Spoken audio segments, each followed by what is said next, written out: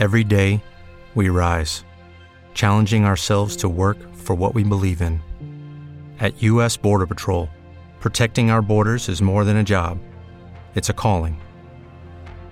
Agents answer the call, working together to keep our country and communities safe.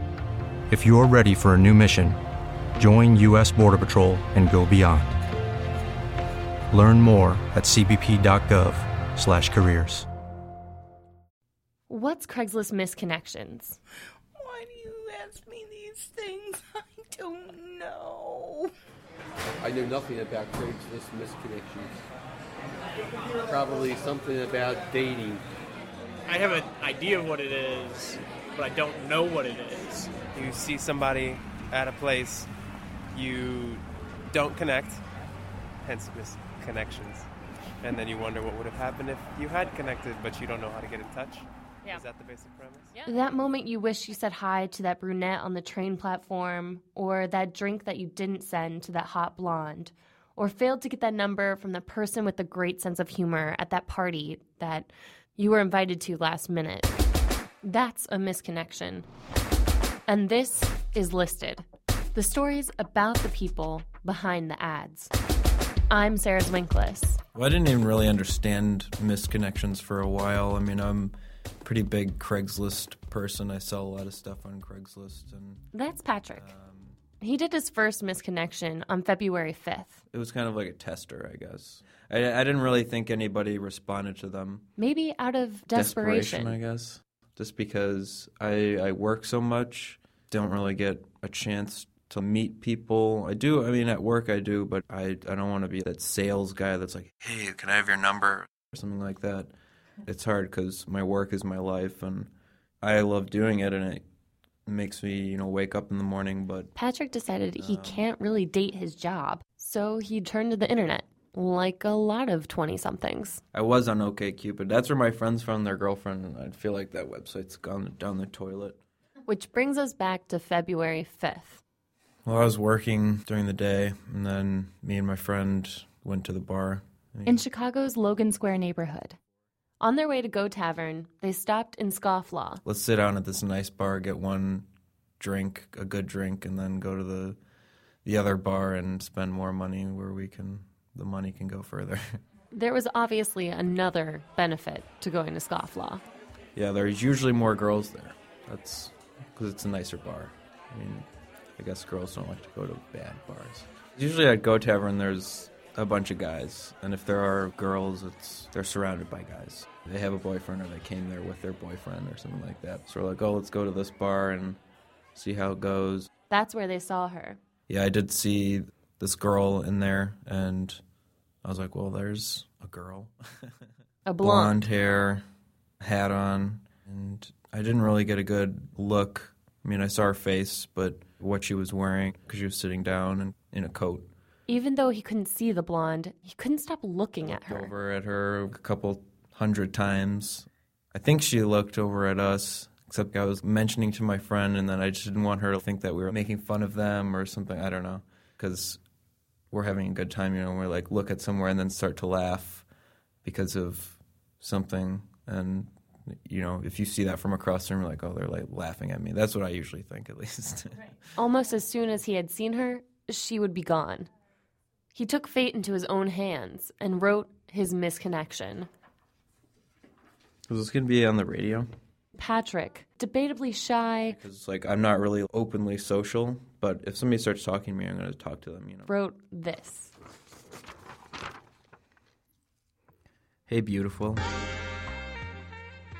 I saw you through the window, and me and my friend decided to check out the bar before going next door. I couldn't help but notice you all through the night. My eyes were trying to catch yours. I figured you were with that guy at your table, but then when you stood to leave alone, I noticed you were wearing these sexy long socks or shoes that went so high my jaw dropped. I hate that line. I think Patrick could admit that this doesn't even sound like him. Jaw dropped. There's all those posts about she walked in front of the crowd and then everybody's jaw dropped. I don't know why I put that. I think that was just on my brain. But at this point, that's neither here nor there. I noticed you were wearing these sexy long socks or shoes that went so high my jaw dropped. I thought she must be needing some warmth in a certain area, or maybe you needed to cool it off. Because damn, you were looking hot. If I see you again, maybe I'll have the balls to strike up a conversation, or at least have those couple of seconds when you and I look at each other. If you by chance read this reply and I can make you happy for however long you need. Yeah, I hope she doesn't read that, but maybe she might, and maybe she might enjoy it. But it does sound a little creepy. So would he change anything about that ad? Yeah. I didn't realize how... Yeah, I don't know. I mean, reading it out loud is a lot different than writing it. It's like, oh yeah. Then when you read it out loud, it's like, I'm actually saying this, in my brain, and I'm hearing myself say it. This got me thinking, what happens if he saw the blonde again, just on the street or out somewhere? Would he take a risk and talk to her? Or just let it become another misconnection? I probably wouldn't say anything. I would want to, but if the time was right and it didn't look like I just ran up to her like, hi, how are you? Maybe exchange a smile or a look again. That's what it seems like I'm best at, is from across the room. It's hard for me to just break the barrier of talking to somebody. And opportunities keep on presenting themselves to Patrick. There was this girl I met at work. I talked to her for a while. She was really interesting. They made a connection over harps, and they seemed to hit it off. And I should have asked for her number, but I kind of figured I might see her again, because I definitely was like, oh, I hope to see you again. I made it clear, I want to see you again. And she was like, oh, you will. Patrick isn't so sure. That store might be closing, so I'm like, no. So that's why I definitely sent out the other one. I thought that she might read it, though, 'cause she seems like she would be on Craigslist in a good way. I spoke to Patrick recently, and he hasn't heard back from either misconnection. Nothing. I don't get any responses really from people. He certainly isn't a hopeless romantic. What's your definition of hopeless romantic?